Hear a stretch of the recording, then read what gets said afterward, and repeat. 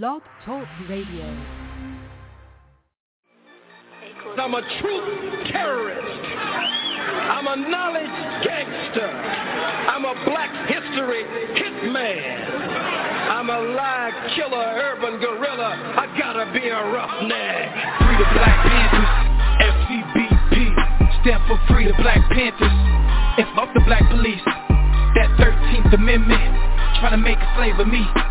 You can lock my body, can't trap my mind, not forever be free. Okay, Free the Black Panthers, FCBP, stand for Free the Black Panthers, and fuck the black police. Feds infiltrated our movements for black leadership roles, but we still heads in the billhead of COINTELPRO. Show, they got me started, lion-hearted, I'm the new Mufasa. And I'm all about Umoja, first in Guzu Saba. Let's bring back the black families, we need our father. Single mama, son and daughter, that's root of the problem. Wise up, we rise up, unity so powerful. Black banks, black schools, black on, black power moves. You telling lies, you think this shit gon' be televised. Black power, be scared guys that be standing there like they paralyzed. We say fuck the system, cause we above the system. We keep ARs and pistols, shotguns that's worth the crystal, but that's for self-defense. Make sure we have no issues, be sure to leave it at the door if you have it with you. This for them freedom fighters that lost their freedom, until they freedom, we screaming carpe diem. This for the general, King Khalid Muhammad. We gon' make your day a holiday, I fuck me promise. Free the Black Panthers, FCBP, stand for Free the Black Panthers, and fuck the black police. That 13th Amendment, trying to make a slave of me. You can lock my body, can't trap my mind, not forever be free. Okay, Free the Black Panthers, FCBP, stand for Free the Black Panthers, and fuck the black police. Feds infiltrated our movements for black leadership roles, but we still heads in the billhead of COINTELPRO. RBG, RBG, RBG, RBG, RBG, RBG. My sisters, my brothers, the council, the elders, that's really all I need. We suited, we booted, don't do it, you stupid, we head to the armory. Black woman and goddess, regardless, my heart just don't fuck with misogyny, bullshit that don't tolerate it. Melanated, so you gotta hate it. Barack upped up another conversation. Trump finna get inaugurated, damn. Unify or die, NBPP.org. First and foremost, the new Black Panther Party, no other Black Panther Party, we are not violent. We are for self-defense and self-determination. The most violent group in this country are the police. What is taking place by the police department to black people across this country is ethnic cleansing and genocide. It has escalated since the day that Barack Obama was inaugurated in 2008. We have a people who are only 13% of the population, yet we make up 80% of the prisons. We have 50% unemployment rate in the black community, and it's actually even more than that because they're not counting our people that are in the prisons. The 13th Amendment said you could not be made a slave or indentured servant unless you commit a crime. The 14th Amendment forced our people to be subjects of this government. We never had any say in that. We need our own nation. This evening on The Rock Newman Show, I sit down with Morgan State University professor, activist, and author, Dr. Raymond Winbush. Dr. Winbush discusses how he's blazed an impactful professional trail despite growing up in a family ailed by financial struggles and racial discrimination. He'll also break down how racial, economic, legal, and social divides have shaped the black experience in America. That's coming up right now on The Rock Newman Show.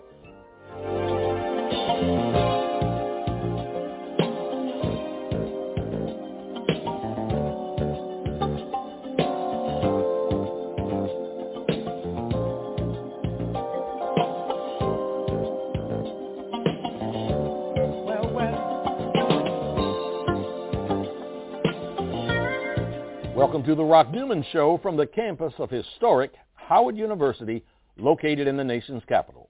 I'm Rock Newman, and it is my desire to inspire you with personal stories of extraordinary achievement. Dr. Raymond Winbush is an African-American scholar, educator, activist, and author. His writings have been influential in highlighting social relationships in the black community, along with racial and criminal injustice in America. Dr. Winbush joins me now to discuss how he overcame impoverished conditions to become a professional pioneer. And he'll also break down how systematic racial, social, and legal injustices have impacted black America. Dr. Winbush, welcome to the Rock Newman Show. Good to see you, Brother Rock. Thank you so much for being here. Talking about being able to start in 100 different places. Yeah. I want to really go to your beginnings, because it's a storied history about an impoverished child sort of making it out of a maze, not becoming a statistic, and we want to talk about that journey. But before we go there, you did something recently where you posted a photo on Facebook of Muammar Gaddafi. Oh, yeah. And it talked about the various things that as the leader of Libya, he had done for the people. And if one reads that list of accomplishments, one finds that the Libyan people's standard of living highest in Africa. Was the highest in Africa, and so dramatically higher than it is today. Oh, yeah. After American and Western intervention. I would like to have you to talk to us about American imperialism, intervention in Libya, in Kuwait, in Iraq. In Iraq. I'd like you to give us some perspective, your perspective on that. Well, let's start with what former President Obama said. He said the biggest mistake of his presidency in terms of foreign affairs was the invasion of Libya. Libya was very stable. It had an incredibly vibrant economy, an unemployment rate that was less than 1%. Some of the things that I listed, if you were, you got subsidies for your houses, free health care, free higher education, everything. So I asked the question, why would then the people of Libya want to give all of that up? So the answer is the United States of America. There's been a systematic attempt over the past, ever since what we call now the Arab Spring, to destabilize the so-called Middle East in a variety of ways. Libya, if you look at it right before that, Gaddafi had said that he was going to try to get the African economy, when he was president of the AU, he was going to get the African economy off of the dollar so that it would be a common currency, similar to what's happened in Europe with the euro. That's right before he was deposed. I think the entire Arab Spring was like a joint effort between the United States CIA, the Israeli Mossad, British MI5, all of those groups to say, let's destabilize this entire area. And part of that, and I say this with a lot of research behind it, part of that was to strengthen Israel in the Middle East. There's a much more tangled history to this than we might imagine, and it goes way back. Israel technically is safer today than it was 5 years ago even. So a lot of that is, comes to play with that. Well, let me tell you, that is, that's a rather explosive. Yeah, it is. That's a rather explosive accusation, a charge. For the sake of full disclosure, I happen to have been in Libya when the AU met, when Gaddafi gave a speech about tying the getting away from the dollar. That's right. Tying the currency. That's right. Of all of Africa to its mineral resources. That's right. That's right. When I had these earphones in my ear and I heard that speech, my first reaction was, I don't know if you'll be able to survive making this speech. Not so long thereafter was the invasion, and then he was being taken out. Now, it was no genius on my part. No, but you had it right. You had that exactly right. You kept hearing the United States talk about Gaddafi being a dictator, killing his own people, as if the United States doesn't. And as you said, I would have said the same thing had I been at that same meeting. What you find is that the worst imaginable thing to Europe is a united Africa. Nkrumah said it back in the 50s.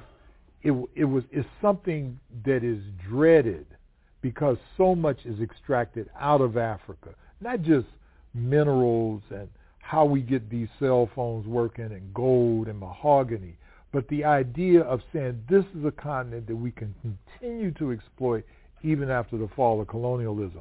And Gaddafi had the vision to say, we can get past this. And he was putting his money where his mouth was by donating. I forget how much money it was, but donating money to start a common currency in Africa that would break some of these. I mean, you go to Ghana, they're using the pound. You go to Cote d'Ivoire, they're using the French state, I forget what the name of it. You know, all of these currencies. If you had a common currency, it would start uniting Africa economically. So you agree with Obama that one of his worst. Oh, I think it was the worst. And he listened to a sister by the name, not a sister, but Hillary Clinton, because he really was hesitant about doing it. And we kept hearing the rebels are going. Who were the rebels? What we now call ISIS, because ISIS was born out of that whole conflict. And so, okay, because you study this and you have such an incredible reputation of being very erudite in terms of being able to identify and explain motives, I want to ask you, you say he listened to Hillary Clinton. He did. Why would a Hillary Clinton been so adamant about advising him as Secretary of State to invade Libya? Well, first of all, you know, look, and I know this is a touchy subject for a lot of folks, but Hillary is a war hawk. I mean, she has a history of wanting to invade nations. The incursion of the United States through AFRICOM during the Obama presidency just increased geometrically. If my memory serves me correctly, we are now in 24 nations in Africa. It has become a proxy nation for staging a variety of things. Hillary knew that, and she wanted to further destabilize Libya and Iran and Iraq were the three strongest nations in the so-called Middle East, besides Israel. The strong. All two of those nations have fallen, Libya and Iraq. Iran, as you know, there's a reversal of policy that's being cooked right now between the Secretary of State, Benjamin Netanyahu, and I don't mean that ill-advised and not being sarcastic, and the Trump administration to destabilize Iran, to roll back all the stuff that was made under the peace accords, under a nuclear peace accord under Obama. I think Hillary was ambitious. She wanted to seem tough. The Israeli lobby had a lot to do with that. And she advised Obama to do that, and he said it was his mistake, biggest mistake. You just mentioned Libya and Iran and Israel. And I cannot get past this without taking this shot. Okay. The gentleman who occupies the White House, 45, named after the gun, currently sat yesterday with Israeli officials, and he explained that his Secretary Tillerson was doing well. Sitting in Israel, he told a group of people, we just returned from the Middle East. Did you see that? I did. And I thought for a moment I was having a senior moment. You know, I said, return from the Middle East. He's in the Middle East. Did you see the guy from Israel? Yeah. He's like, oh no. It's like the Andrew Jackson statement a couple of weeks ago that, Andrew Jackson, there would have been no Civil War. He was dead 16 years prior to that. I mean, I was on a show recently and somebody said, well, Trump is just stupid. And you don't want to say that about the President of the United States, but it's true. I mean, he does not read. And I think not, and I guess as somebody who's been around academics all my life, I think reading is fundamental. Mm-hmm. But this is a guy that's in the moment about everything from foreign policy to whatever, that he's in the moment. And there was a news article in the New York Times editorial called "The World Governed by a Child." Yeah. And Trump, as a psychologist myself, Trump acts like a child. Theory of moral development by Kohlberg that talks about the third stage of moral development where you're all about yourself. Children are very egocentric. Sure. And so is he. Okay. So you've become, such a highly respected scholar. You're a professor at Morgan State University. As a child, you would not have been pointed to as one who might climb to those heights. Let's go back, because part of what I attempt to do here, part of what I imagine, is that we have viewers out there that have children that are sitting and watching this show with them. Yeah. And part of what I always want to try to do is not just to introduce them to Dr. Ray Winbush, now professor, highly esteemed scholar at Morgan State University, but also to let them know the backstory. So let's go back. Whoa. Well, look, some people say they were raised in the hood and they really weren't. Yeah. I was. There was no doubt. You was raised in the no doubt about hood. No doubt about hood. I was born in Cleveland. I'm in Pittsburgh, rather. But my parents were waiting to have me so that they could move to Cleveland. The reason why was because my father was white-balled in the steel industry. He was an organizer and was trying to organize, late 1940s, black steel workers who were getting, inequitable pay from the steel mills. They had the most dangerous jobs. And so he was white-balled. He couldn't find a job. Why do you use the term white-ball instead of black-ball? Because that's what it was.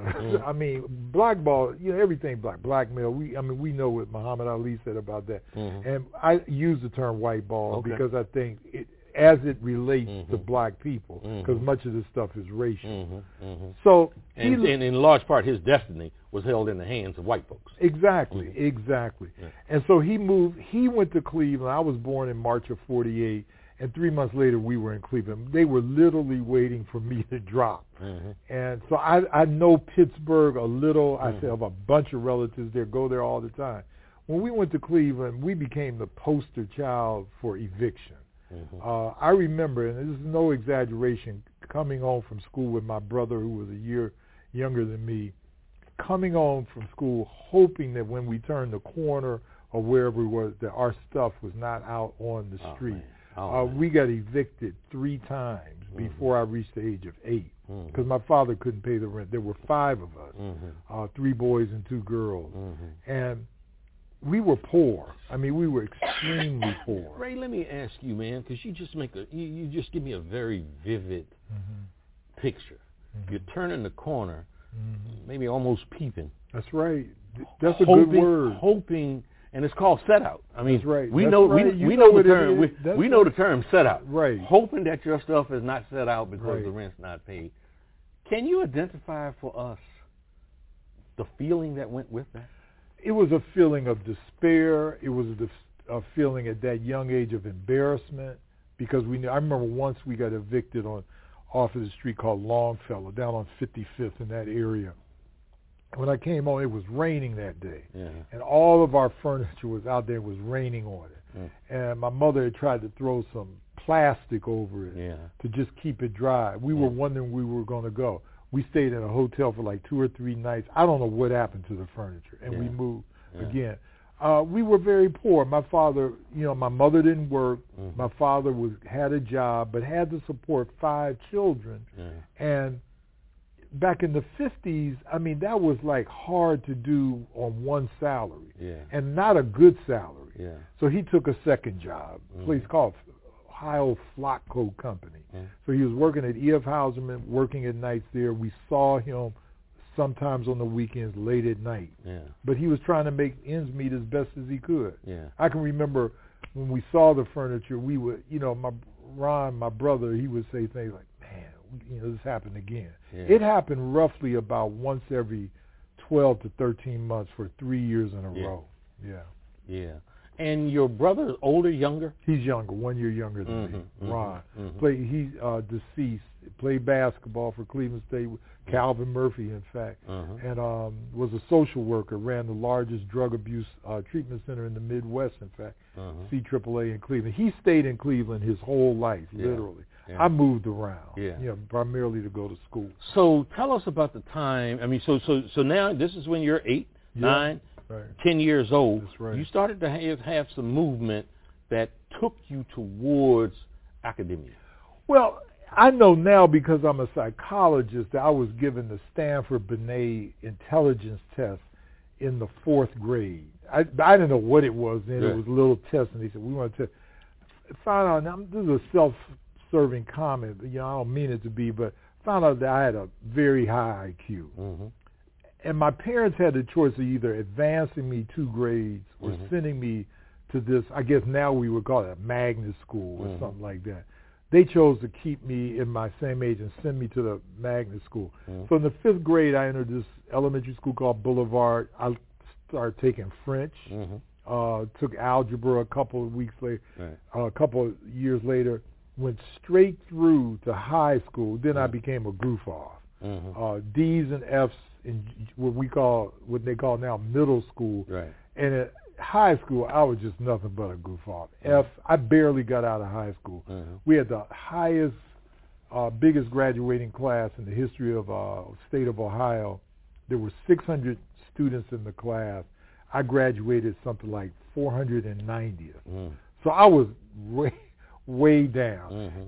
Some of my colleagues now, Sharon Draper, she's a very famous children's book writer right now, and she said, Ray, if somebody told you would have turned out the way you were right now, I was nothing but a goof off. And I'm not just saying that. Just bad grades, playing hooky. My parents had me say, you need to stay in school. So I squeaked out of high school, and then I went to college. Well, look, one of the reasons why I fought so hard to get you as a guest, because I'm well aware of your reputation in history for refusing to talk about yourself. Yeah, I don't like doing that. Yeah, I know, but we're going to suspend that. We're going to suspend that for this next half hour or so here. So you got into college. At what point did you flip the switch? I think I flipped the switch. There were 2 things real quick. My oldest brother, Harold Jr., went to prison for manslaughter. He killed a white man who had called him nigger and beat him to death. And he went to prison for 5 years. That shook me up. It shook my brother up as well. Our family, it was a big story in Cleveland, and we were ridiculed. I became more introverted to myself because of some of the so-called friends I had said, you better watch out for Ray. He'll beat you up the way his brother killed him. Oh, you know how kids can be. Of course. And so I became more insulated, started studying as a result of that. The other thing that happened was that I became a Seventh-day Adventist, believe it or not, and tried to retreat into that. Oakwood University, where I went to school at, was a Seventh-day Adventist school. And I had no intention whatsoever of going to college, none whatsoever. I had planned on moving to Detroit, get a job in a car factory, which was big money at that time. Sure. People forget that Detroit was like Atlanta is now for black folk. And I decided to go to college. I didn't even know the entire process. I applied to Howard, believe it or not. They didn't accept me because my high school grades were too low. And HBCUs, as a gift, admitted me, and specifically Oakwood University. And this is what year? This is about 66. Okay. 66. Okay. Let me ask you before we go. Any memories of a numbers runner in Cleveland during that time by the name of Donald King? Oh, look, Scatter and Donald King. Don King was on 150 Euclid. Mm-hmm. And see, I knew him as a kid because he had a lot of money. Yeah. There was also, that was when 150 Euclid was kind of the center of black Cleveland. Yeah. In fact, my father always used to tell us, we passed through 150 Euclid. That was the first traffic light by Garrett Morgan, who was from Ohio, in the world at that corner. He always told us. And Don King was there. This was before he started promoting fights. Way before. He was a gangster. And, I mean, people were afraid of him. Yeah. They were very afraid of him. And as you know, he killed a guy. Yes. And we knew him. And he was one of the guys that ran the neighborhood, particularly the numbers on the east side of Cleveland, where I live. Yeah, I knew him. I got snowed in at Don's house in Florida. Are you kidding? In Boca Raton in 1996. Is that right? He and his wife, and they told stories. Man, that was. They told stories about their Cleveland days. Winston, what was his name? Winston Willis.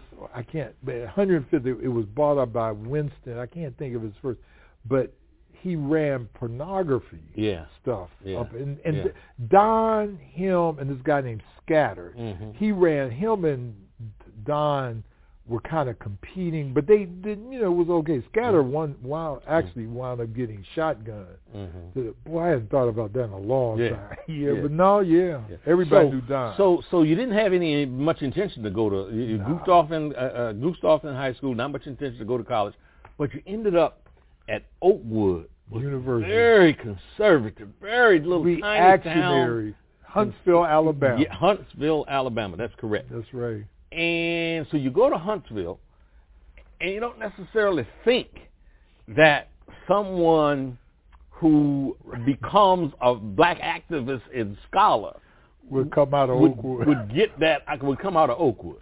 Well, sometimes I think a lot of things in life are timing, Rock. I came down there at the height of the civil rights movement in '66. Birmingham had just gone down.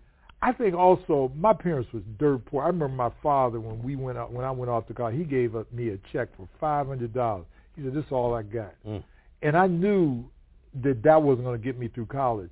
So my second and third year of college, sophomore and junior year, I worked from 3 to 11. I went to classes 8, 9, 10, 11, ate lunch at 12, laid down for an hour, and then from 3 to 11, I worked at Huntsville Hospital as an orderly. And I did that for 2 years. I also felt, I knew my parents couldn't get me through college, so I said, I'm going to start making good grades.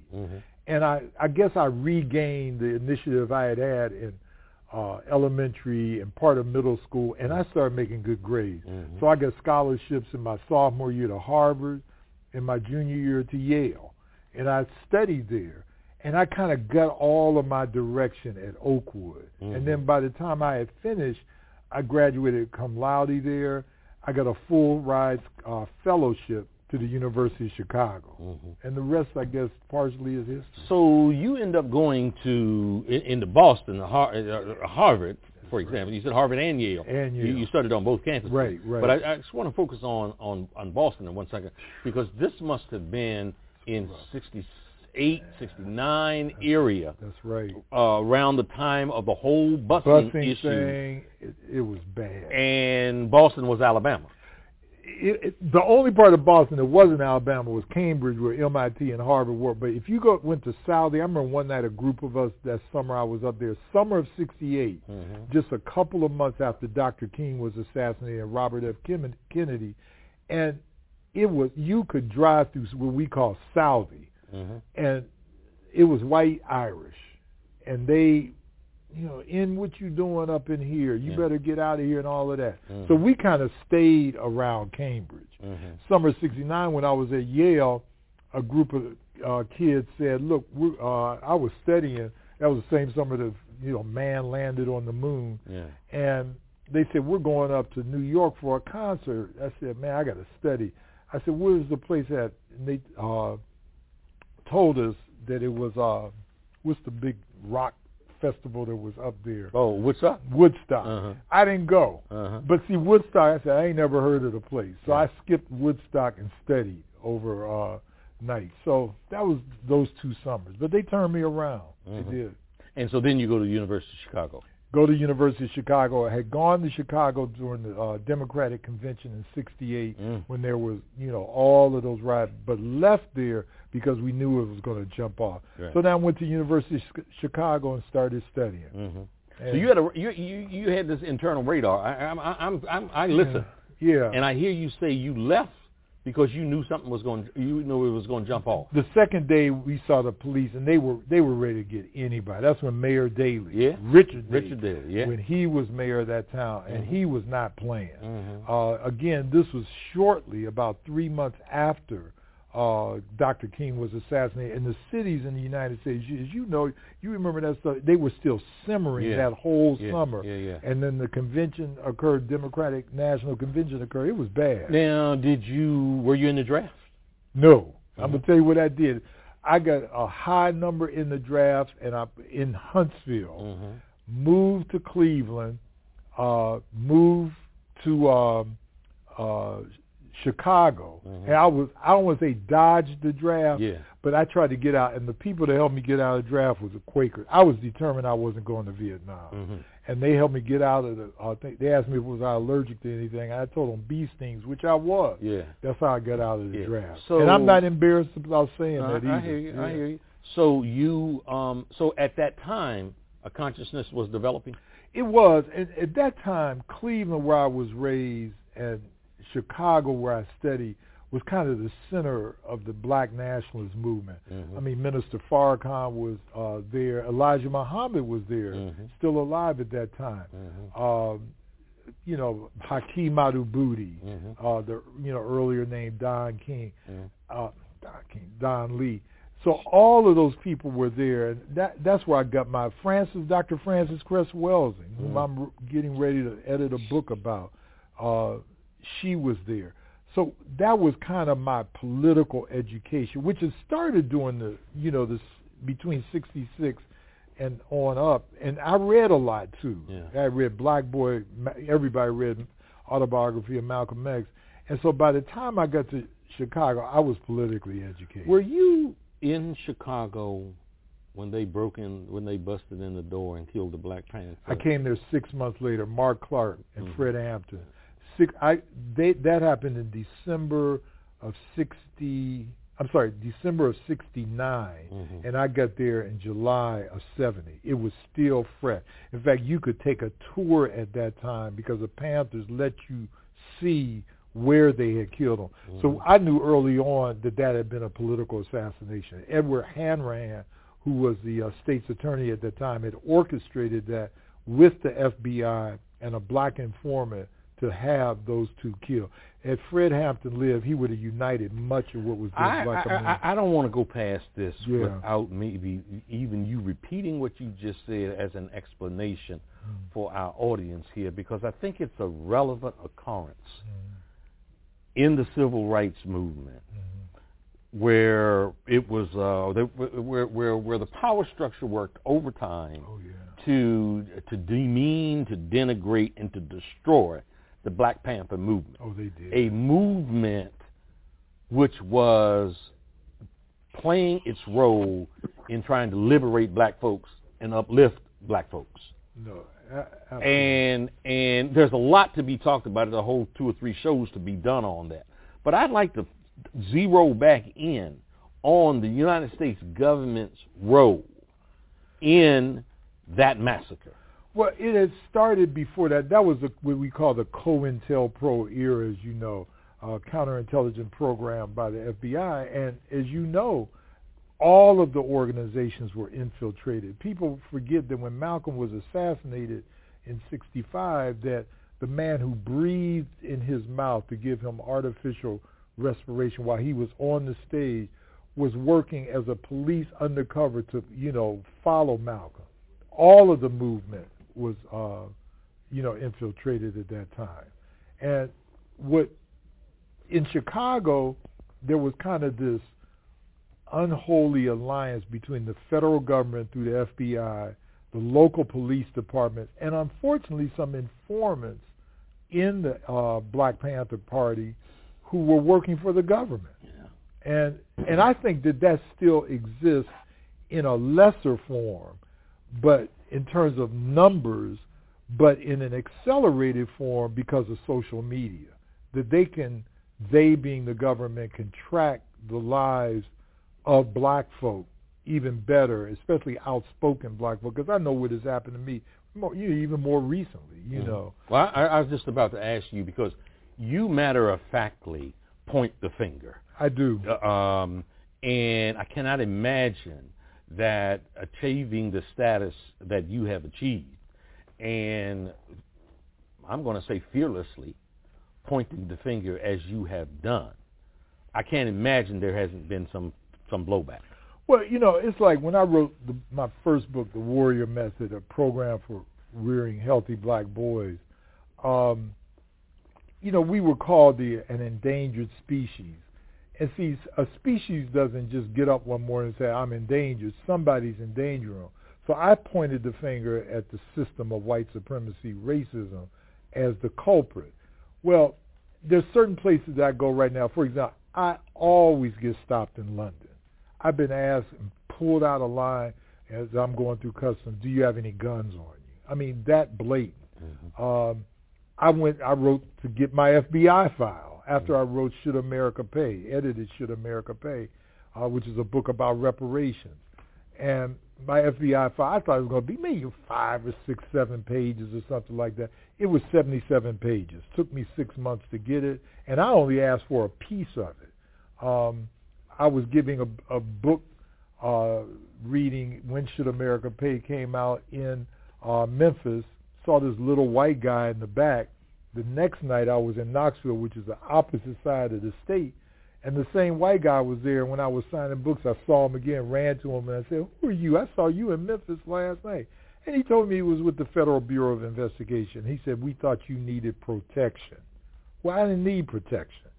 And he was following me. And he said, and part of what was in my FBI file actually said, he is able to convince audience about the importance of pushing for reparations.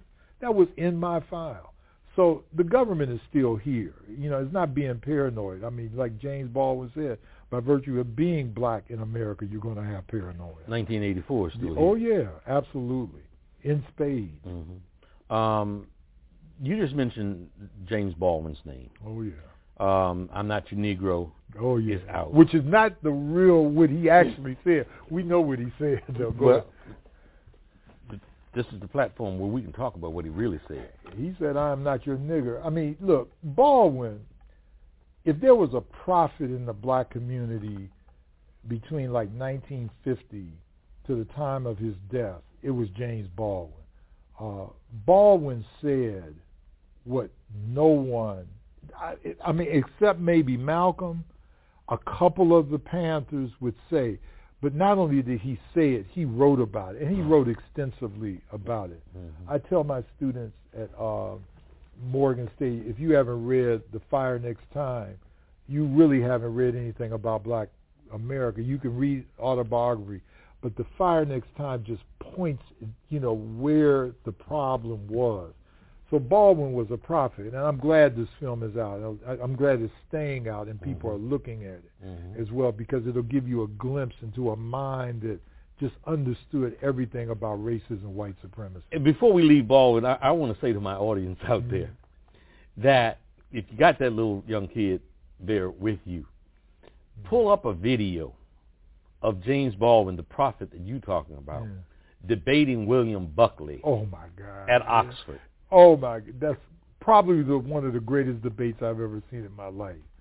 And Baldwin, the two people I quote most in my social media, probably Baldwin and Toni Morrison, because they just have a laser-like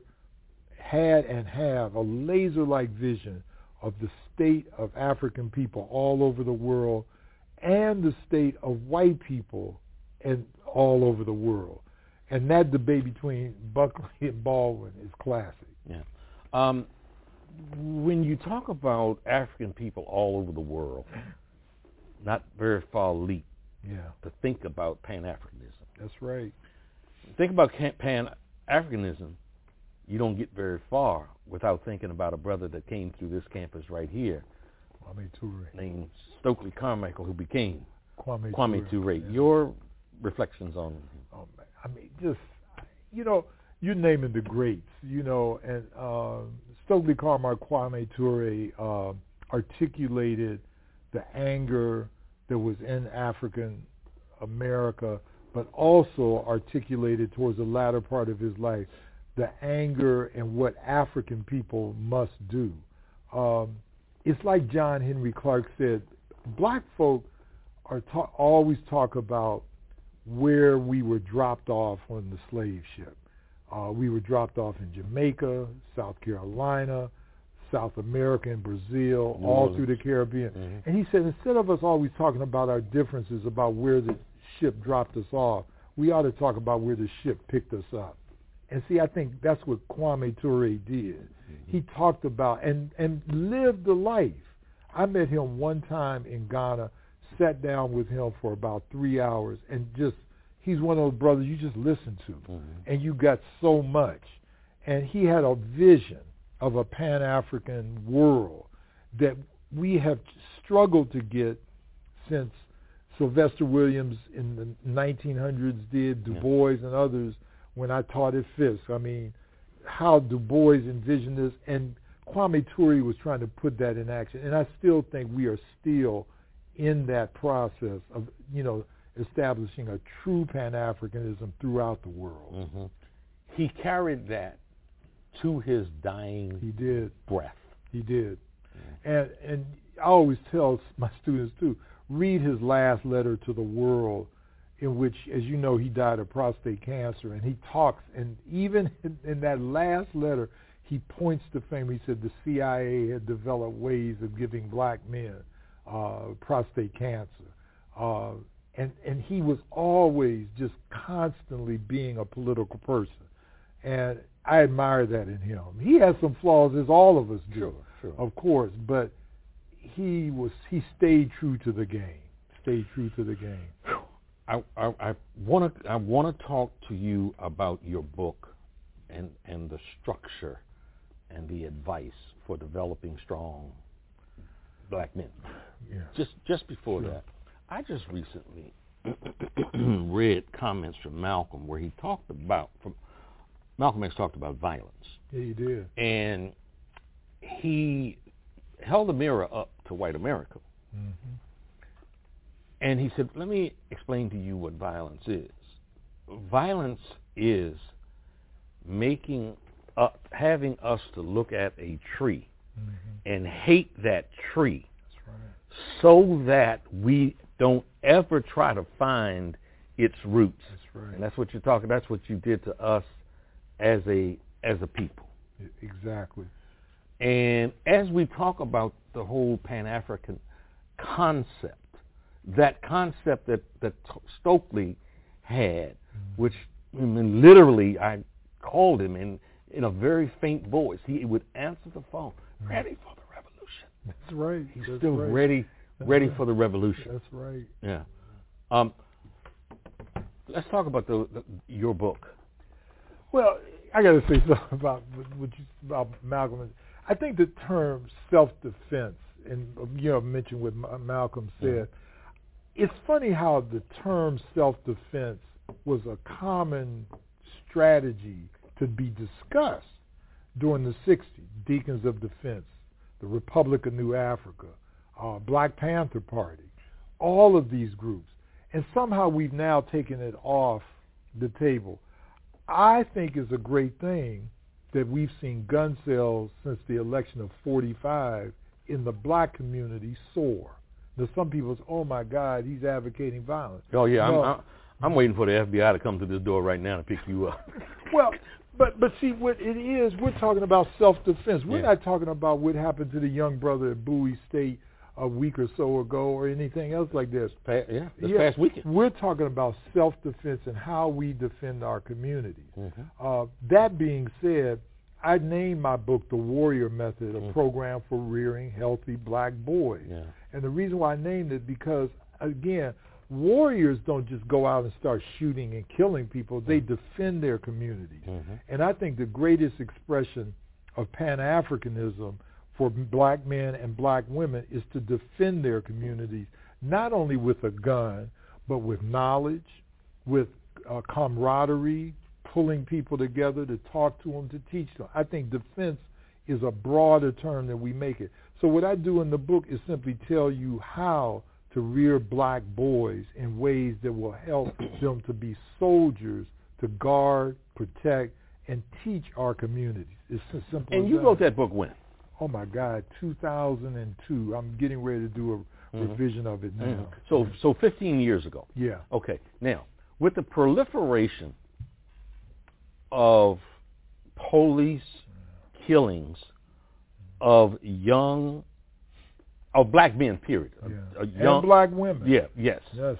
Over the last 3 or 4 years that spawned the Black Lives Matter movement, would you modify anything in your book for these times? I would probably be, and in the revision I'm going to be doing this, I would probably be more structured in terms of talking about the teaching of firearms for young black men.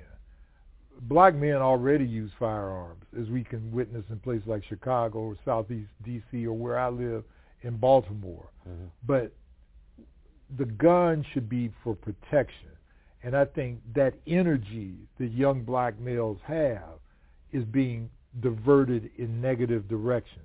Mm-hmm. I think we need to train our young people, as does the white community with guns, to train their young boys and young girls to use firearms. So I would change that in the book. In light of the police department, I think the Panthers had a model. They followed police. And I think that and it's interesting now that, and see, Rock, I'm going to tell you something. I don't think, and I might be wrong, I think police violence against black folk has always existed. Mm-hmm. What has changed is social media. Everybody got a camera now. And they can tape this stuff, the old term tape, record this stuff, and they can play this stuff and post it so that millions of people see it. I think the police have always been violent towards black folk in this country. When I asked that question, I was wondering if you might say something, might have gone the route of speaking to how to teach young black boys how to survive in an encounter with the police. Now, before you respond, and you as a psychologist know this much better than me, but that is a very, very double-edged sword. It is. Where when you are talking to a kid about how to come home, how to live, that's real important. That's real important. Handle this encounter in a way where you're going to allow yourself to come home.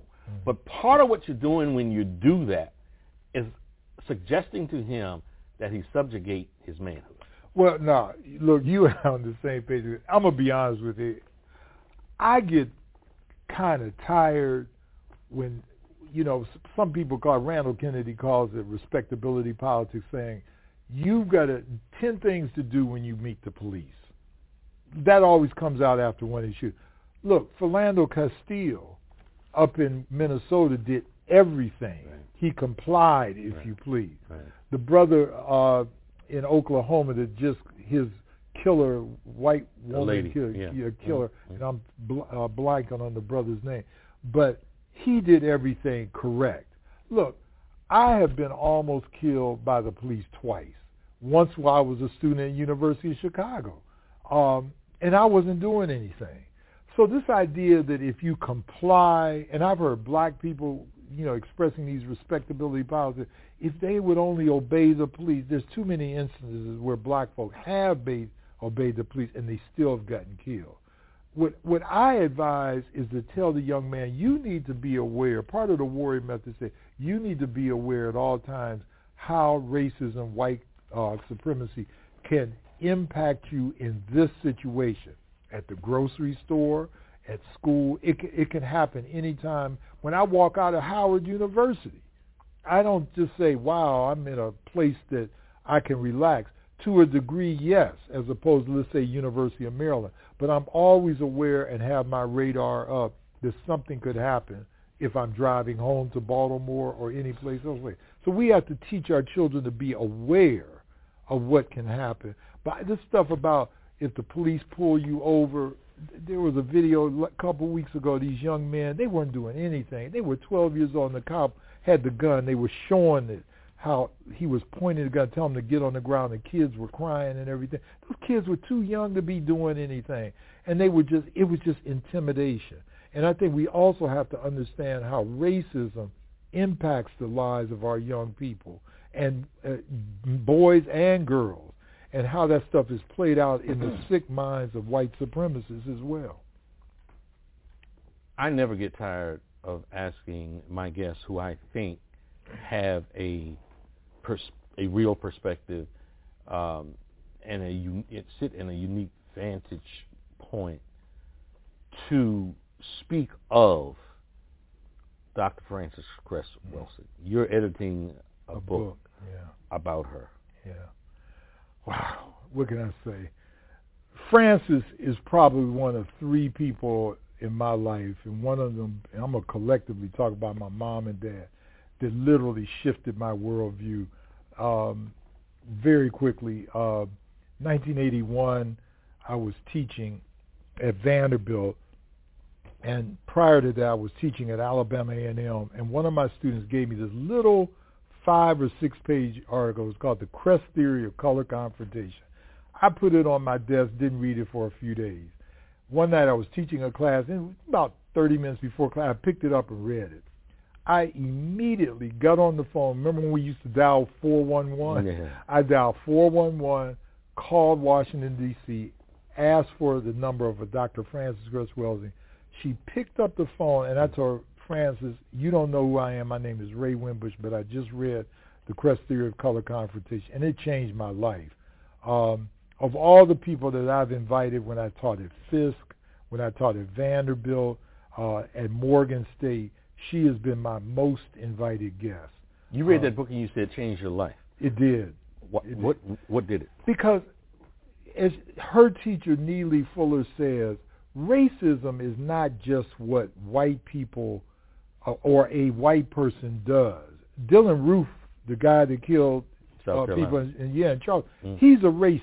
Mm-hmm. But the system of racism is what she talked about. And as a psychologist, and she was a psychiatrist, Neely Fuller talks about the what the system is. Mm-hmm. And then what Frances does is talk about why do they do it? Mm-hmm. Why is it that people classified as white don't like people who are darker than them? And she goes through why. The idea that they are a minority but have us calling ourselves minority. Mm-hmm. That they are the ones that have more diseases and birth defects when they're born than our children do. So her idea of a system, which is, directly connected to what her teacher, Neely Fuller, said, it intrigued me, and as a psychologist and her being a psychiatrist, it tells me the why. And psychologists, as you know, we're always asking why, and she answers the question. Mm-hmm. Let me ask you something, and I want to put a proviso here. I recently got involved in a project called the Power Talk series, something that's been going on for several years now. So, I take no authorship of that whatsoever. I just got involved. Before I got involved, you had agreed to participate in that Black Talk forum. Right. What made you agree to that, and what do you hope to accomplish? What do you and others hope to accomplish? It's an event that's going to be here in Washington, D.C., the 23rd, 24th of June. What do you hope to accomplish? Well, again, other than psychology, I read history a lot. during the 19th century and even part of the late 18th century, black folk had what was then called colored conventions, Negro conventions. I don't think that black folk on a regular basis or a timely basis get together enough and simply talk about what's going on with them. Yeah. We do it in the barber shop. We do it in the beauty shop. We do it on the corner. But our scholars and our activists need to talk to the masses of our people in safe areas where they can share their ideas, feel free to question each other. So when Carl Nelson came up to me and asked me to participate, I said, yeah, because we don't do that enough. When I taught at Fisk, we had the Race Relations Institute, which was founded in the early 1940s, and we brought everybody to the, sons of Marcus Garvey, daughters of Richard Wright, a whole lot of people that we brought to talk. Francis Welsing, James Earl Jones, Chuck D, Max Roach. We brought everybody together to talk about racism. As Francis said, and I totally agree with, the most important things for black folk to talk about right now is white supremacy, because that is the problem of the world. And if we don't talk about it, it's going to not spell our doom, but it's going to make us harder to liberate our people. You mentioned the name that I was going to bring up come hell or high water before this interview was over. And you talk about coming together, black folks coming together. We don't do that. And there is a history that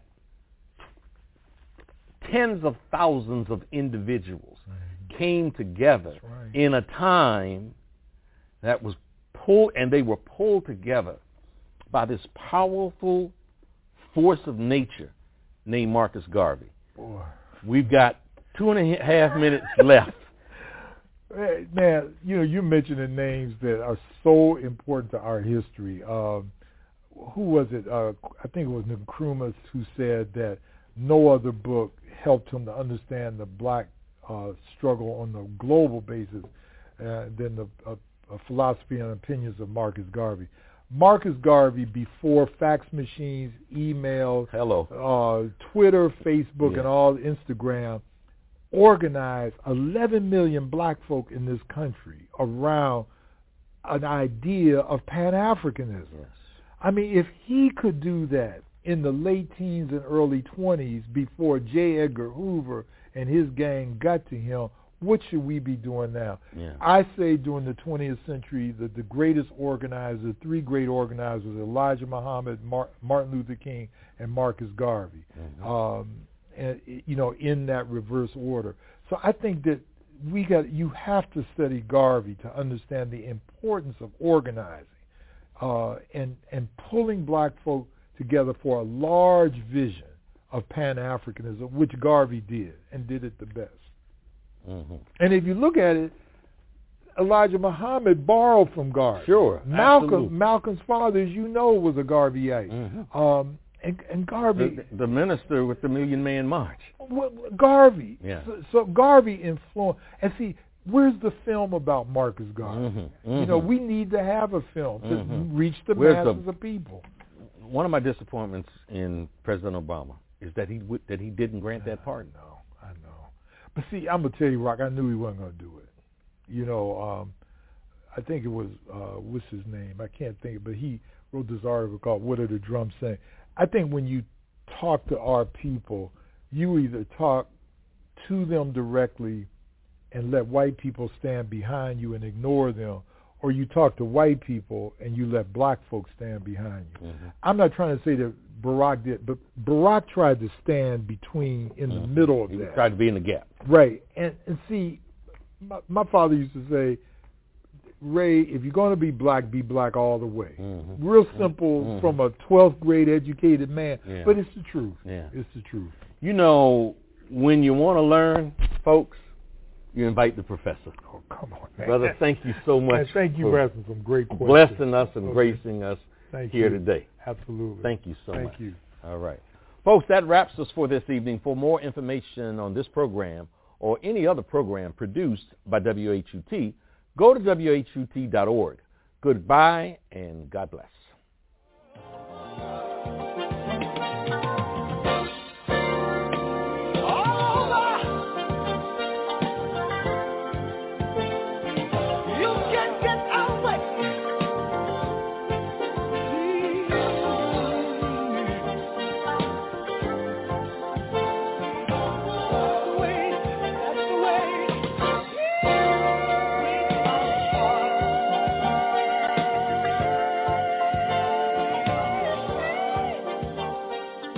This program was produced by WHUT, Howard University Television, and made possible by contributions from viewers like you. Thank you.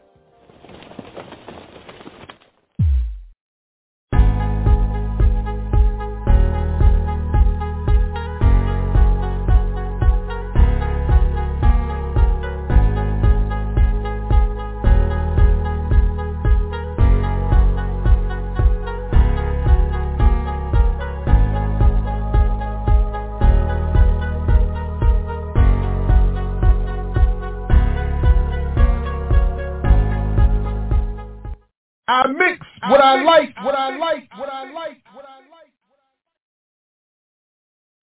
All right, what's up, world? Welcome back again to I Mix What I Like Live. I'm Jared Ball, happy to be your host. Please, again, go to imixwhatilike.org and subscribe there so you don't miss anything that I and my entire collective crew and expanded community do across a variety of media platforms and forms of communication.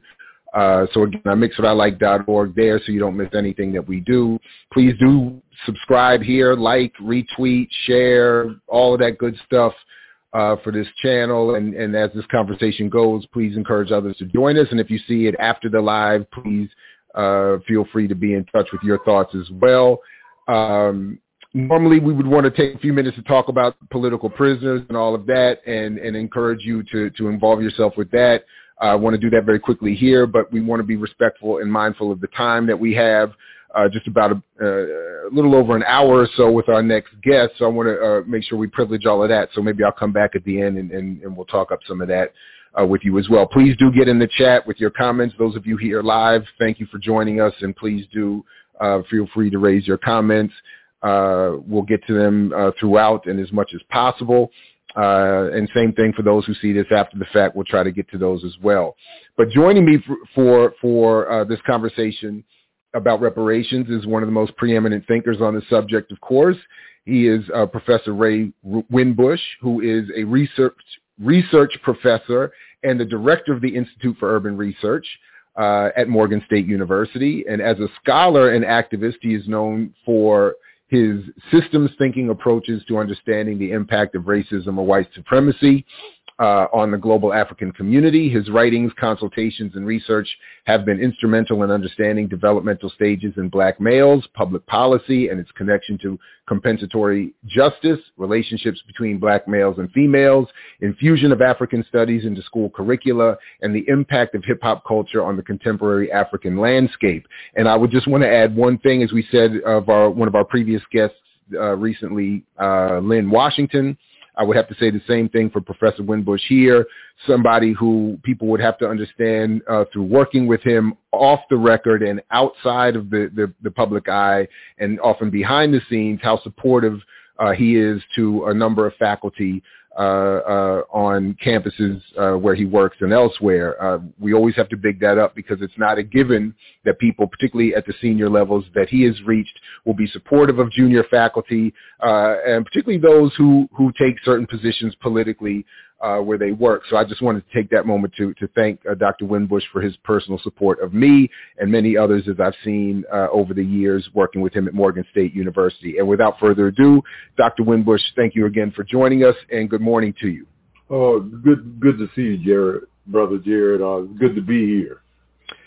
So always happy to talk to you. And when I was still doing the Academics and Cars series, we were trying to set that up, and through my own scheduling, we couldn't get that to happen. So, I guess if there is a fortunate to this COVID moment, it's a chance to catch up with people, at least, virtually. So I'm glad to do this with you. And given your, again, expertise, which we will talk about over the course of this next hour on the issue of reparations, I wanted to start with this broad question, again, that accepting they are due, not debating whether or not reparations are due, accepting that they are due, how do you think they should be handled going forward, especially given the moment we're in now? Well, that's a debate even among reparations activists. There's a lot of schools of thought. Probably the most recent one, which I tend to reject, is that has been brought forward by Sandy Darity in his new book. I know Sandy very well, but it's almost like a money only with him. He brings forth and did a study that said that reparations in terms of being owed is something like $6.25 quadrillion. Now, that's a ridiculous figure as far as I'm concerned. But being on C-SPAN and all these other shows, it kind of trivializes what reparations are all about. I think the money-only approach is something that is really something that is pushed by the right wing to again, trivialize reparations. There's I think it's like, Jared, the civil rights movement, if you want to make that fairly good comparison, that in 1954, after Brown v. Board, of course, that auspiciously was about school desegregation. But spin-offs of that included, open housing, Voting Rights Act, affirmative action, all of that. I think that reparations can take the form of money payments. I do believe that. I think it can take the form of repatriation. My brothers and sisters in the Caribbean said, look, give me $100,000 and I'm out of here. I'm going back to Africa. It can take the form, and I'm just thinking of some of the debates we've had among ourselves, about a reparations bank that would be run by a committee and so forth, which is more capitalistic. My colleague Charles Barron, an assemblyman up in New York, and we've done a lot of work together. He said, look, don't give anybody any money because all you're going to do is pour it back into the very system that created the problem in the first place. So there's a lot of thoughts. I think land is another one. Mm-hmm. And, some of my colleagues have talked about that. So the debate is still there, but what we all agree on is that they owe us in some form. Could you expand on that point you raised a little bit about the if I understood you correctly, the conservative nature of a money-only approach? Why would, because I think a lot of people who would hear that might, at least initially, disagree with your assertion. In other words, when black people turn on the TV and they see Sandy Darity or anyone else saying, you owe us, quadrillion, however, what was I forgot the number, $6 quadrillion. Yes, and they get specific 6.25 quadrillion. I could imagine a lot of people you start, cheering him and thinking this is, go brother, go, like, get us that, get us that check as we, why do you say, do you disagree or consider that to be a conservative? Well, another person that espouses the money only is Robert Johnson, the former CEO of BET. He had a has a very, very simple formula. He says give every man, woman, and black baby, literally $350,000 a year cash, tax-free. And that amounts roughly to about $14 trillion, which is in the neighborhood of where most people think it should be.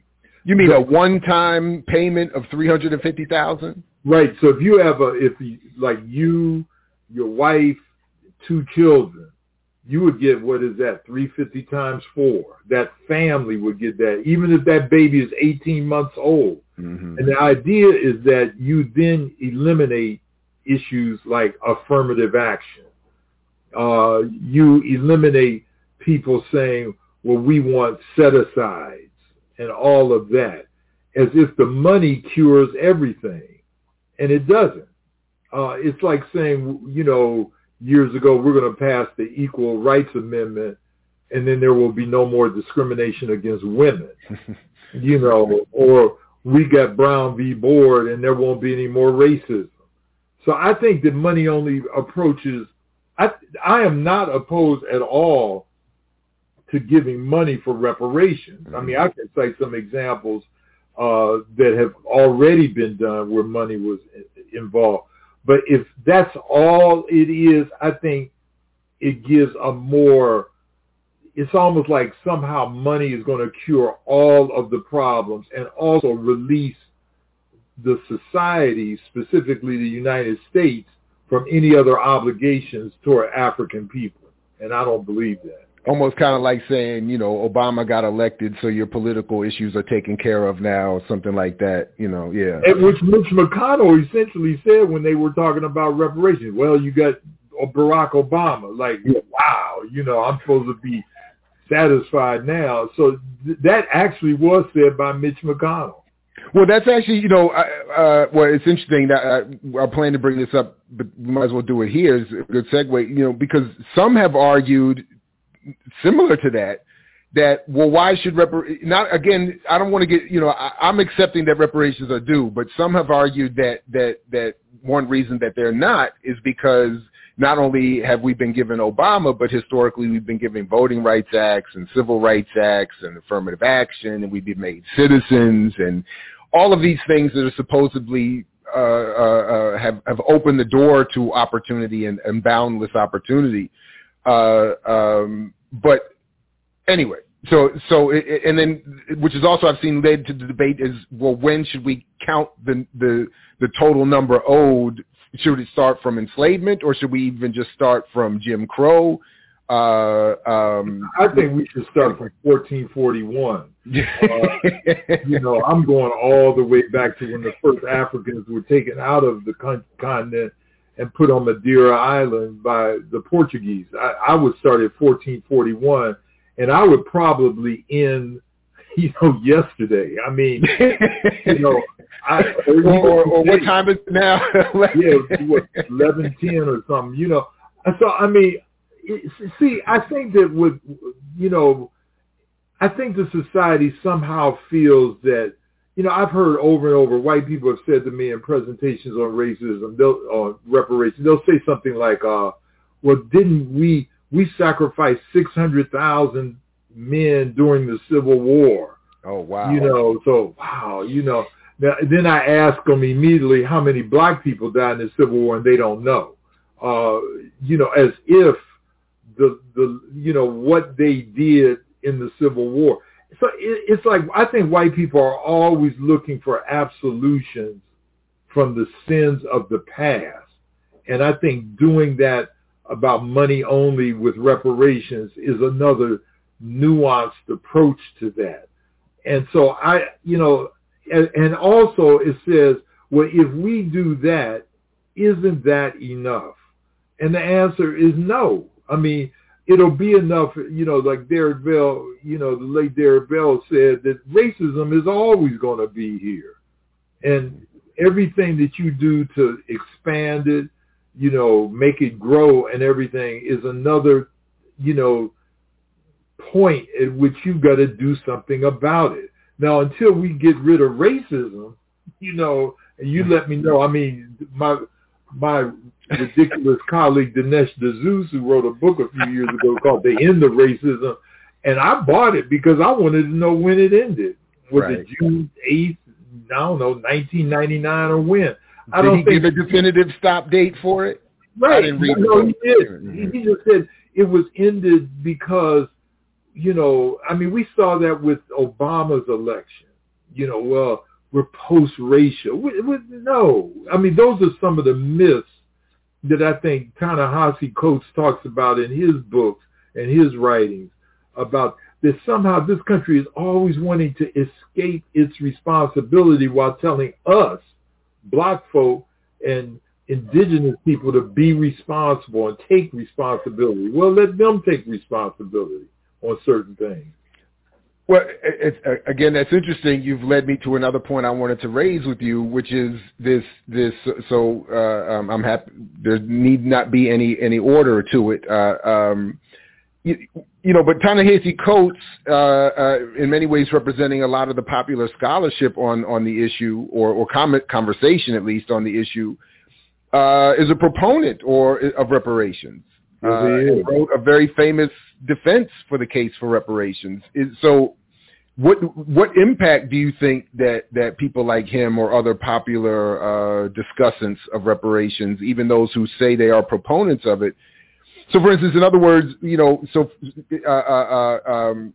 I just said the other day with Adolph Reed that I disagreed with him, that I don't think Bernie Sanders was necessarily a net positive in the promotion of socialism, even though he is often claimed to have made it more popular a concept. I don't believe that. Is Coates, does he help your argument and your effort, or the effort of those with whom you work on this issue? I think everybody helps in a little way, in small ways about reparations. I mean, Randall Robinson at the turn of this century, wrote a book, The Debt, that I think, in fact, my book about reparations, my first book about reparations, The Debt was an answer to his question, the debt, should America pay? And I made an argument, within the book, with other authors about the empirical history of reparation. Well, I think that Ta-Nehisi did something that I haven't done in my presentation of reparations. Usually I start with the past, 40 Acres and the Mule, Belinda Royale Sutton, and move forward. What Coates did, to his credit, is start now with the mortgage ripoffs that had been occurring for decades in Chicago, and move backwards to the Civil War, tracing one family in particular.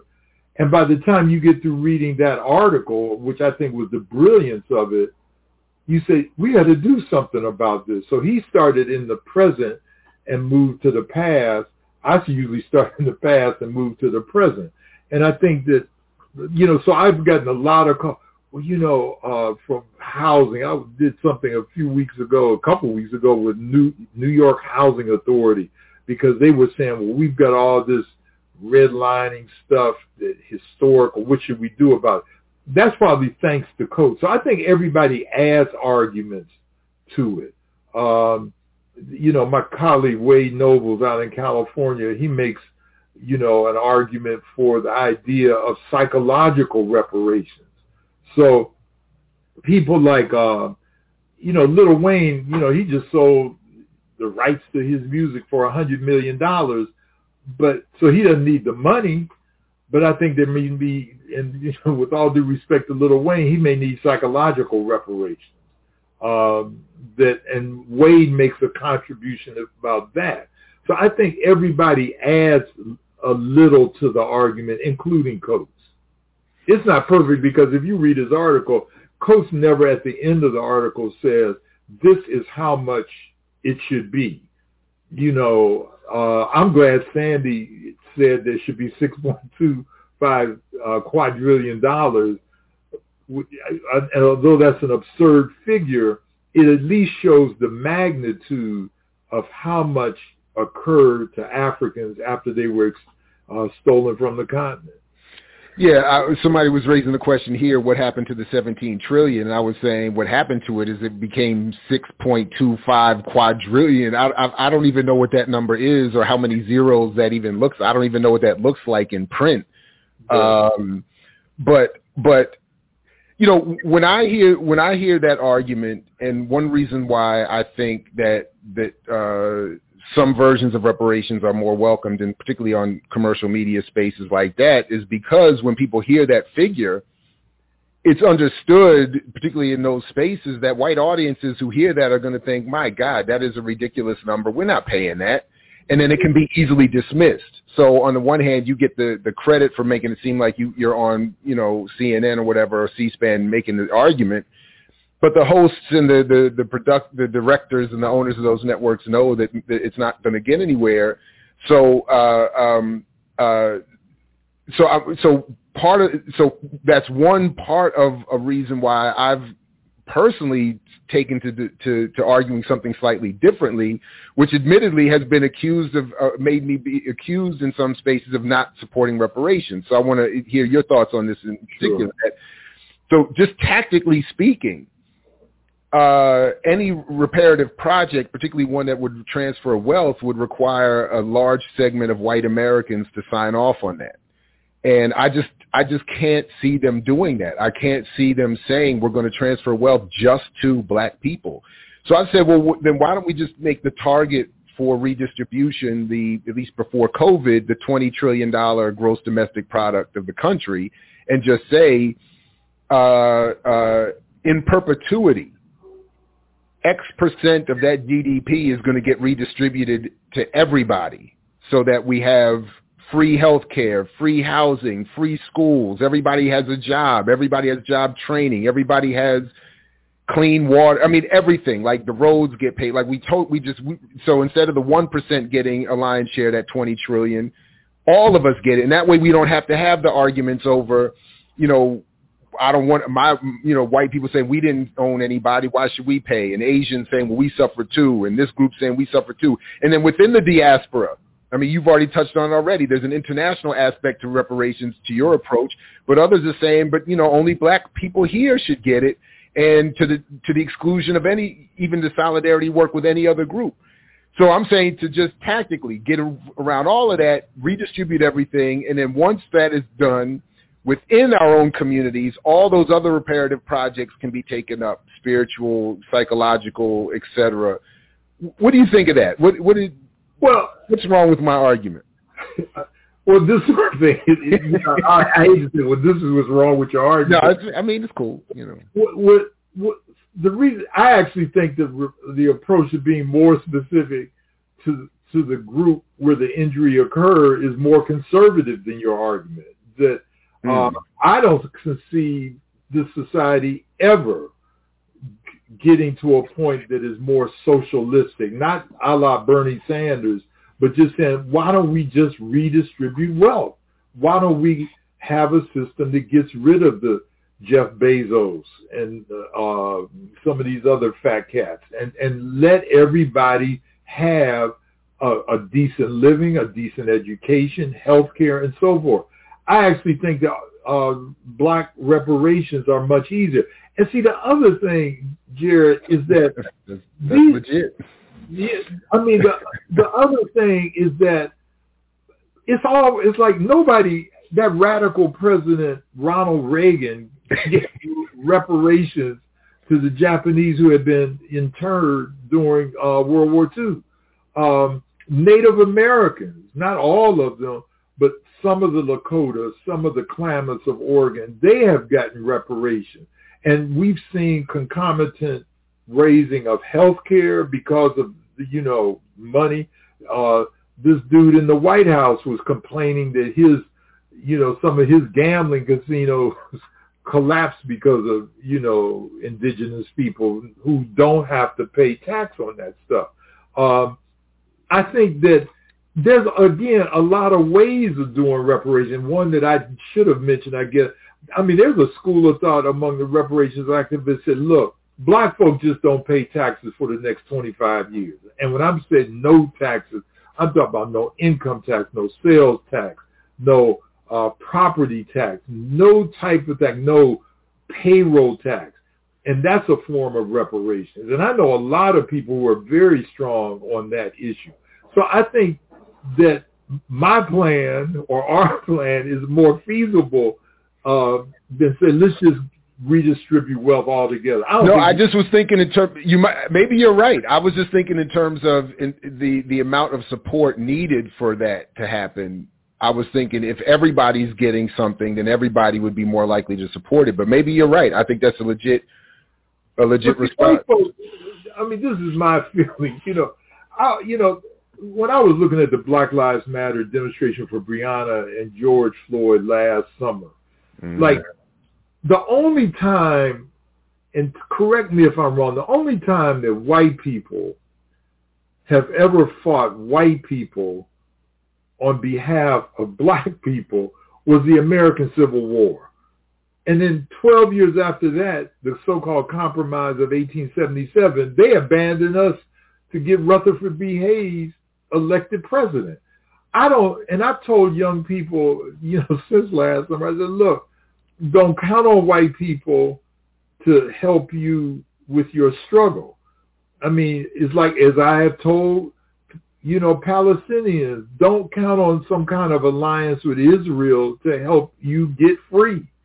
I think that white people are always going to resist anything that they perceive as somehow taking from them. I don't care what it is. I mean, they did it throughout our history. John Hope Franklin was my teacher when I was at Chicago doing my degree, and his dad, Buck Franklin, was the lawyer for those who were, killed in the Tulsa massacre that will celebrate their 100th anniversary, or not celebrate, or commemorate the 100th anniversary next year. Well, Dr. Franklin used to say, I don't care what it is, whenever black people seemingly are making an advance about anything, white people are going to oppose it. So white opposition to reparations is like, that's part of the struggle. We know that. I'm heartened when I see that double the amount of white people now support reparations as opposed to 10 years ago. And much of that support, in quotation marks, came as a result of the demonstrations last summer. But I just never rely on white people to do anything without kicking and screaming to the table.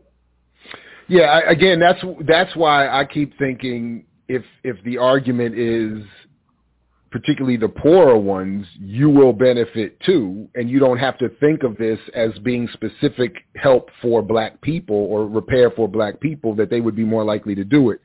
But it's the logic of white supremacy is illogical, so it's hard to track it. So I don't know, and you may I just have to keep thinking about your point. I don't know, and that's why in general I just support these efforts.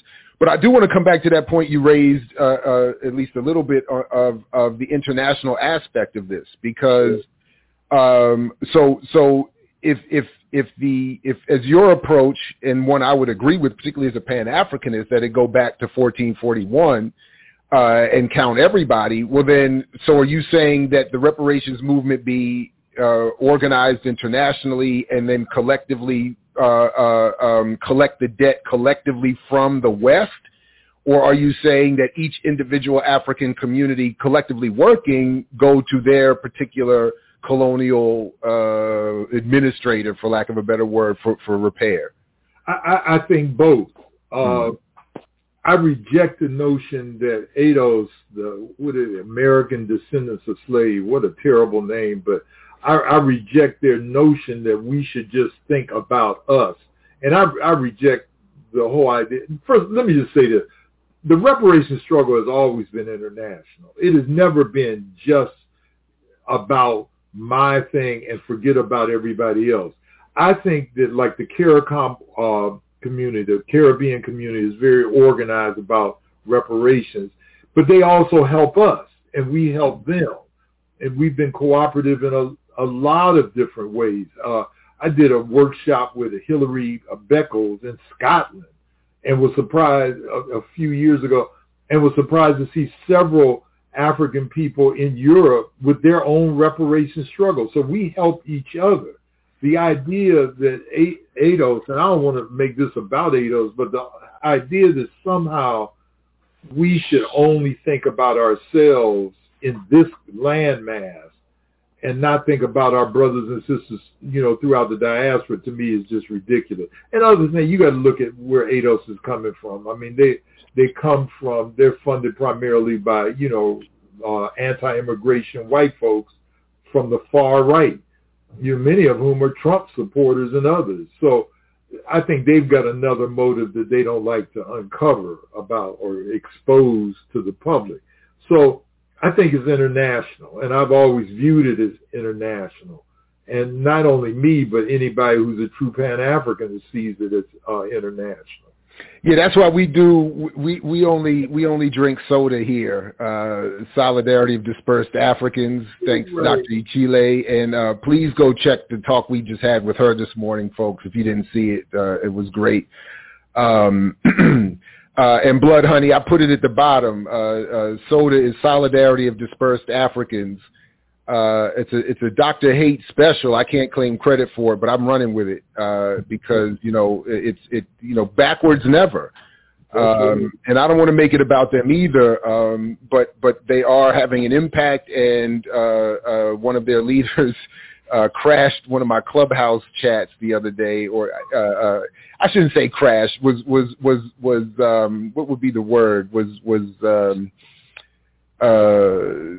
wildly supported and encouraged to be welcomed onto the quote unquote stage for a talk I was involved in, and misrepresented the whole history. So my only thing about them, which I think is being addressed here, is that what is of evidence to me, without even getting to the background or who actually supports them, which I think you're right in pointing out, is the aggressive attack on the radical traditions that many of us come out of.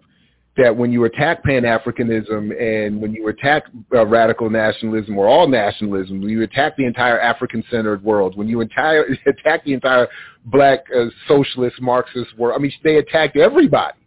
And I'm saying if you're going to wipe out every radical tradition in the African world that has supported Africans in this country, that makes me suspicious of your motives, rather than working with people that have been doing it for so long and buttressing their efforts, trying to replace or supplant them makes me, is one reason why, So anyway, but this question of the international approach,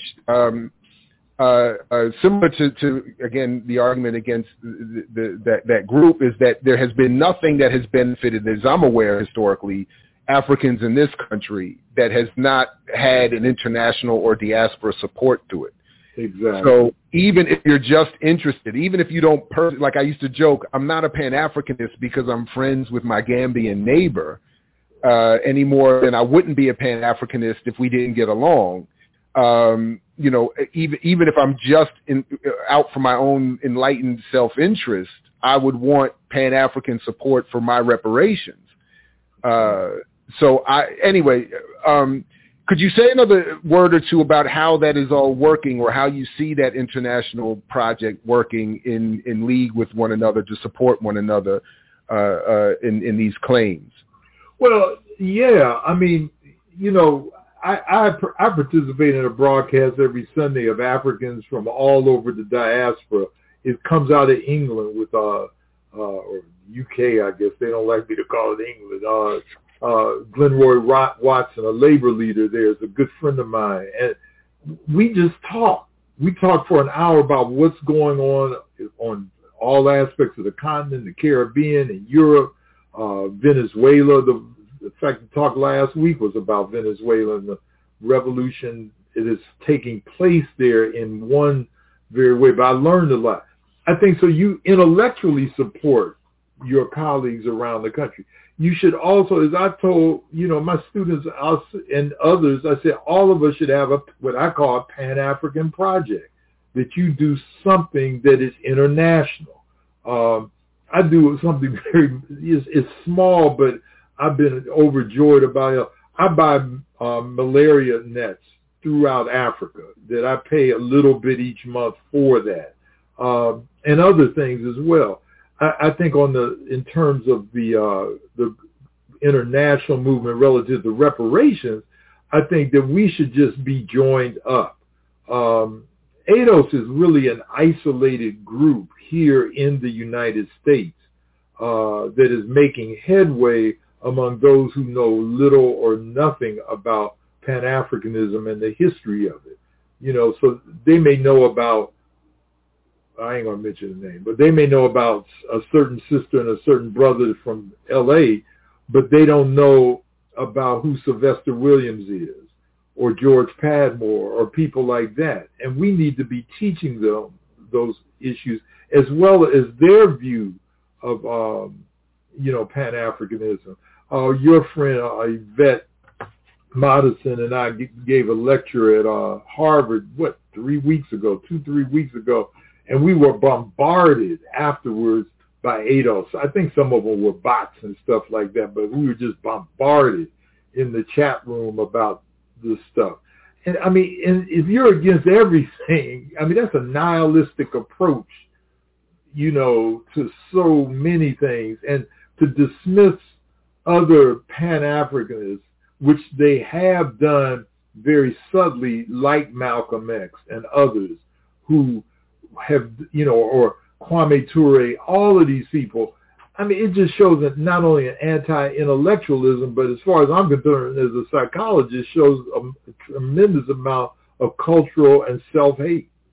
Well, again, my thing was and remains that it's not an issue of not being willing to disagree or engage. In fact, quite the opposite. My experience has been similar to what you described there. It's the dogmatic approach that they present is hostile and resistant to engagement or discussion. I mean, that was initially what caused my personal break with the two founders, was that I was asking them if they would just have a discussion about what it is that they think Pan-Africanism means and what version of Pan-Africanism they're critical of.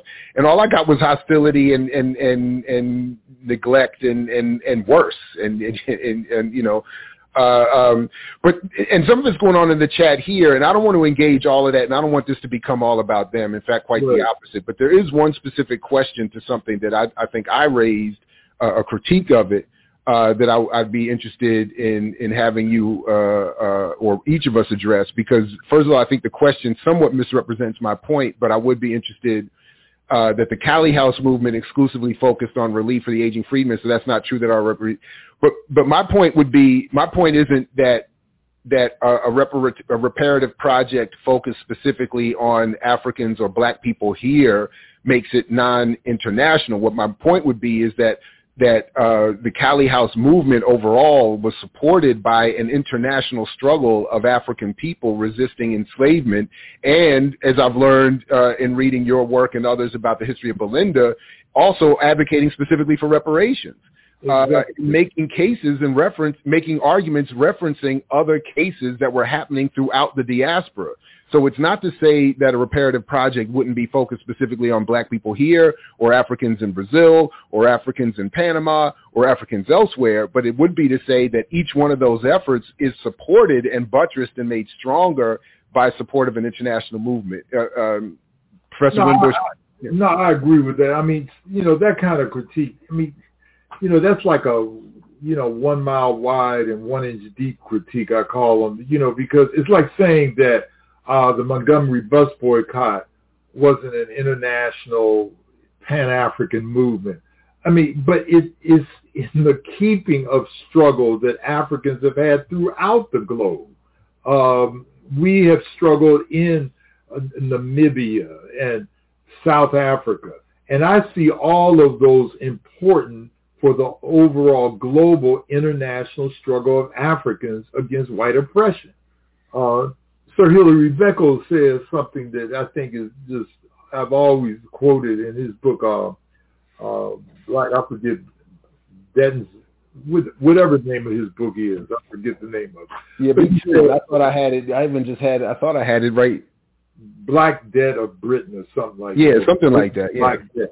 But he says essentially what African people have been doing with Cali House, with Patrice Lumumba, with Mandela and Walter Sisulu in South Africa and Tambo, all over the Caribbean, we've been cleaning up white people's mess for 500 years.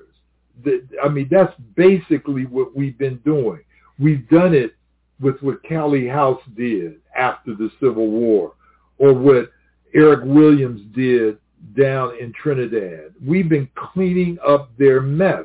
And all the reparation struggle says is that it is time for you to pay us for leaving the mess and for us just to clean it up. And you expect us to, deal with the stuff that you created. So, I mean, a couple of years ago, one of my colleagues, Glenn Robinson, and I, we were asked by the government of Tanzania to deal with traffic in Tanzania. Well, Glenn is a specialist about traffic. I was unaware that the most fatal accidents that occur in the world are all on the African continent. And so when we went to Tanzania, I never was so, I've driven in Africa a lot, but it's interesting that after the British left Tanzania, after the French left places like Senegal, they pulled the plug on everything, traffic lights. So the people there just got used to not having traffic lights and just driving in helter-skelter. So we had to talk. I didn't know that. But I think that that's another example of cleaning up white people's mess. And I think that's all reparations are dealing with. The British left literacy throughout the Caribbean among us here in this country and among Africans in South America and Bahia and places like that. And we got to do something about it. And they need to help us do that. And they owe us to do that. That's it. So again, tactically, for me, again, it's the same thing with everything. I'm not asking any of us, again, I happen to be friendly with my Gambian neighbor, but that's not why I'm a Pan-Africanist. If we were not friendly, I would still feel the same way, just tactically. And I'm not even saying that we need to be friendly the same way I feel about white folks. I'm not saying that all Africans need to be holding hands and singing Kumbaya and acting like we don't have differences or hostilities. I'm simply saying tactically. I'm sure that even South Africans, some of whom I've met that don't have a particular love affair for Black Americans, do appreciate Black America's support for the anti-apartheid struggle. So the same thing would be said in reverse. I don't need you all to love us. But I would appreciate it if you would put pressure on your leadership to say, give those Black folks over there some reparations, and then maybe we can have some conversations about, repairing some of the colonial issues that we still dealing with on the continent, as one example, and vice versa. What about this question? I didn't want to make sure we get to it before we have to leave, but what about this question that particularly the money form of reparations acquiesces to the capitalist and imperial system that generates the wealth in the first place? What do you say about that when you hear that? Jared, as a scholar, this is something that I've wrestled with for many, many years. Within the social science, I'm going to answer this in this way. We have people like Naeem Akbar, Wade Nobles, Linda James Myers, who developed what is now referred to as Black psychology. We had Joyce Ladner, the former president of Howard, develop what is called, Black sociology. We have a plethora of people who have developed Black history. I've been critical. Here's a good internal critique that Africans need to have. We have yet, among Black economists, to develop a good Black economic theory.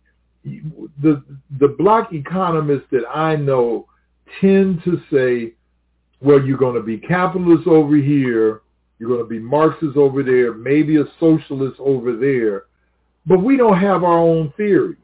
And so, I've been doing some study on Julius Nyerere in Tanzania, about 50 years ago, and seeing how that's what he was trying to do. But I've been critical of my Black economist brothers and sisters. I said, where's our theory about what an African-centered economy looks like? Does it have to be capitalist? Does it have to be socialist? Is it a combination of both of those? I don't know how. What should it look like? And I think they've been remiss. So I agree that I think that, and Charles Barron and I talk about this a lot, I agree that there has to be, we've got, you'll hear Black folks say, well, if you give Black folks $350,000 like Robert Johnson said, they're going to make the Cadillac dealer rich the next day. They buying 10 Cadillacs and a house or something like, I think that we tend to believe that the only way reparations can be paid and should be paid is to support a capitalist system. I had one brother say, well, if I would get a franchise. I said, what do you mean? I would buy me 3 or 4 McDonald's franchises. Well, see, that's pouring back into the system. So I want to look at more alternatives to how money, capital, if you want to use that term, and economies in general look like. And I think that's part of the reparations discussion too. Yeah, it's interesting, and I this is way outside of my lane, but I admit I've been looking a lot over the last year, in particular, at modern monetary theory and trying to answer my own questions about buying power, et cetera. And the simple point that I'm learning, or I'm getting from their approach is more or less something that a lot of us have been saying in different ways, if I understand it, and I may not, which is that once Nixon took the country off the gold standard, you're just basically making it up, whether it's printing money or a few keystrokes like they did over the summer with the CARES and the HOPE Act and this last $800 billion for the war machine that they passed while everybody's in the streets starving and in lines for food. In some ways, what I'm saying is that the reason I keep wanting to focus on the GDP argument is that part of it is the tactical piece, but part of it is also just to say, like, all of this is some nonsense. Like, we don't have to be fussing with each other over. In other words, it's not that they're taking our taxes and figuring out, like, a budget in a household. How do we spend it on this, or do we pay this bill or that bill? No, you can do everything. So my point would be that on some level, it shouldn't matter if the brother wants to go buy 10 Cadillacs or 3 McDonald's, because yes, it's supporting this current economy, but on one level, it's what would save this current economy. And then my argument would be, once we got to the psychological safety space of, I don't have to kill myself to pay a bill or to pay off a loan, then we can figure out the next step of, well, what new economy do we develop? What new level of Anyway, so I don't know if you have I don't know. I'm just, Look, I was on a webinar on Saturday with a young brother, and he said, look, I'm going to tell you what the new economy is going to be. And he's into this, cryptocurrency, Bitcoins and Ethereum and all of this. He said that we can control totally. I don't know enough about it, okay? I'm just admitting it. But he says that he said, fiat currency is dead, like you said when Nixon went off the gold standard. It's dead. And he said it's going to keep on dying, and we need to get into cryptocurrency. And he swears that's going to be the basis of a new African theory of economics. So that's well, the only reason I've heard that too. The only reason I disagree with that is because the piece that everybody, including me, leaves out in all of this is that everything is backed up by military violence. So the idea that you can Bitcoin yourself out of colonialism is, to me, as much mythological as people saying you can buy your way or business your way out of white supremacy. Right. So I don't know if I agree with that. Like, we're still going to need political organization and political power. Absolutely. Anyway, let me take a quick look at the chat. Is there anything? One other broad thing, because I know we don't have all day, is there anything else in terms of how you see popular discussions of reparations conducted that you would like to address, even if in brief, in this conversation? Is there something that we haven't said that you would need us to say or to think about, at least going forward? Well, I think that, this sounds real simple, but for me it's very important. A lot of people who have opinions about reparations know very little about the history of African oppression, and I'm talking about globally. I'm amazed that I'll raise incidents. Like, I think we're coming up on the anniversary of We Charge Genocide in a couple of days. And I've said that not just to students who are undergraduates, but I've said it to colleagues from, what is We Charge Genocide? I thought that was just an expression. They haven't read the book. And I think that if I could wave a magic wand across Africans across the globe, I would say, look, spend the next year reading books about our struggle. And I'm talking about not just now, but I'm talking about for the past 500 years. I'm doing a rereading of Kwame Ture's autobiography, which is massive, Ready for Revolution. I mean, I'm learning. I read it when it came out, but I'm rereading it now, and it's just so many insights that come out in that book. So a lot of us don't even know about our own struggle, and we don't know that Patrice Lumumba is connected to the CIA, that his death. And I think if we read more about our history, that we would have a greater understanding of what reparations are all about and why people are pushing so hard for it and have been pushing hard for it even before Belinda did in 1780. It was fun. I mean, first of all, I can almost reach that Touré autobiography from my seat, which is because I think it's something worthy of referring back to, and it is so thick and filled and rich with so much. Now, and I still struggle to imagine how one credited with founding the field of Black Power studies could write a biography about the man that doesn't reference his own autobiography. I mean, I don't know how cats can do that, But I was looking back at the history of Belinda, trying to just get a little bit prepared for today's conversation, and it is fascinating. I would want you to talk a little bit about her, given the breadth of history, because so she ends up in the 18th century trying to get reparations for herself. Mm-hmm. The first thought I had that I would want to ask you about here is, wouldn't part of the response to using her case and cases like hers to get reparations be, but she herself had been enslaved? Professor Winbush, you, Jared Ball, people in the chat, you haven't actually been enslaved. So why should her case be relevant? But in the process of answering that, which I don't really know needs an answer, I would be more interested in you just reminding us about who she was and what she did. Well, very quickly, Belinda Royale Sutton was captured about 1715 in Ghana.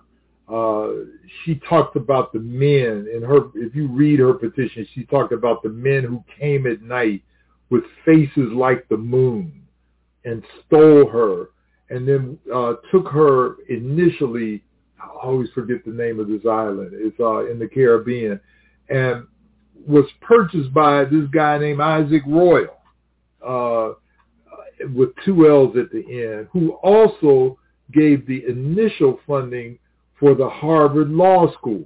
In fact, they had a chair there called the Isaac Royal Chair, So when at the outbreak of the Civil War, I'm going to make a long story short, at the outbreak of the Civil War, her so-called master fled from Boston to Canada because he was supporting the British, and he got out of the country.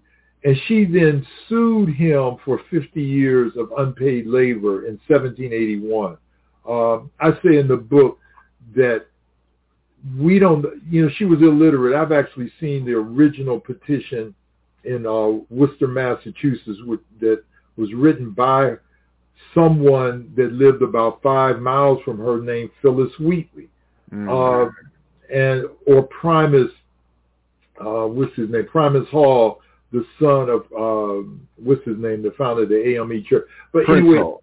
Prince Hall, Masons. And it's an amazing story that she had petitioned. You're a funny scholar to remember Primus and not Prince. That's funny how your memory could work. You'd be so deep in it that you remember the harder one and not the easy. Yeah, the easy one would have been Prince Hall. Yeah. But long story short, she won the first year. They gave her approximately $1,500, which in today's money would have been something, I forget, like $20-something thousand. They defaulted on the rest of the payments, and I'm in the process now. In fact, I've been running back and forth to Boston trying to locate her grave. I believe it's located far from Phyllis Wheatley, who's buried downtown in the same graveyard that Ben Franklin and Alexander Hamilton are buried in, because she was held in high esteem, believe it or not. So, and it was Antigua, by the way. I just saw somebody. It was Antigua. Thank you. It was Antigua that she was taken to. So, I think that's over 240 odd years ago, and now we're finding there was a woman even before her, Mum Bet. Elizabeth Mum Bet, and she was W.B. Du Bois's step grandmother. She petitioned a year earlier than Belinda. So I'm doing some revision right now of the book, and I'm going to include her in it, in fact. Okay. In other words, the history for this is old, and people have been making the argument for a long time, because it is in some ways basically, it's not that the people themselves are simple, but it's a simple concept. I've been working for free. And that's what it is, Jared. I've been working for free. I want to get paid, okay? That's it. If people say, well, she was enslaved. Look, we've got Native American treaty violations dating back 150 years, but we paid reparations now. So it's not, reparations and what enslavement is a crime against humanity. There are no statutes of limitations on crimes against humanity. We have a right to collect. Which is even why I admit to at some points being compelled by the argument that starts even with something as recent as Jim Crow. If you just even repair from then, it's a steep bill. So people could say, well, you weren't enslaved. All right, fine. Start from. I love the clock starting in 1441, but even if you started at 1981, it would be tremendous. A debt would be tremendous that would have to be paid. Exactly. Anyway, so we'll just have to say as we wrap up, unfortunately, this conversation, that everything is due and every form is due, and everybody that can be down with the argument should get involved and support it. That was the only thing real quick that I would want to say is that when we look at the other cases of reparations being paid, because the Japanese only got like $20,000 check. They didn't get a lot. And they lost billions of dollars worth of land just on the West Coast. Indigenous people, I can't imagine whatever they've gotten comes even anywhere close to repairing them, since most of them live on $2 a day. And then even news, when I went back and was looking at Norman Finkelstein's The Holocaust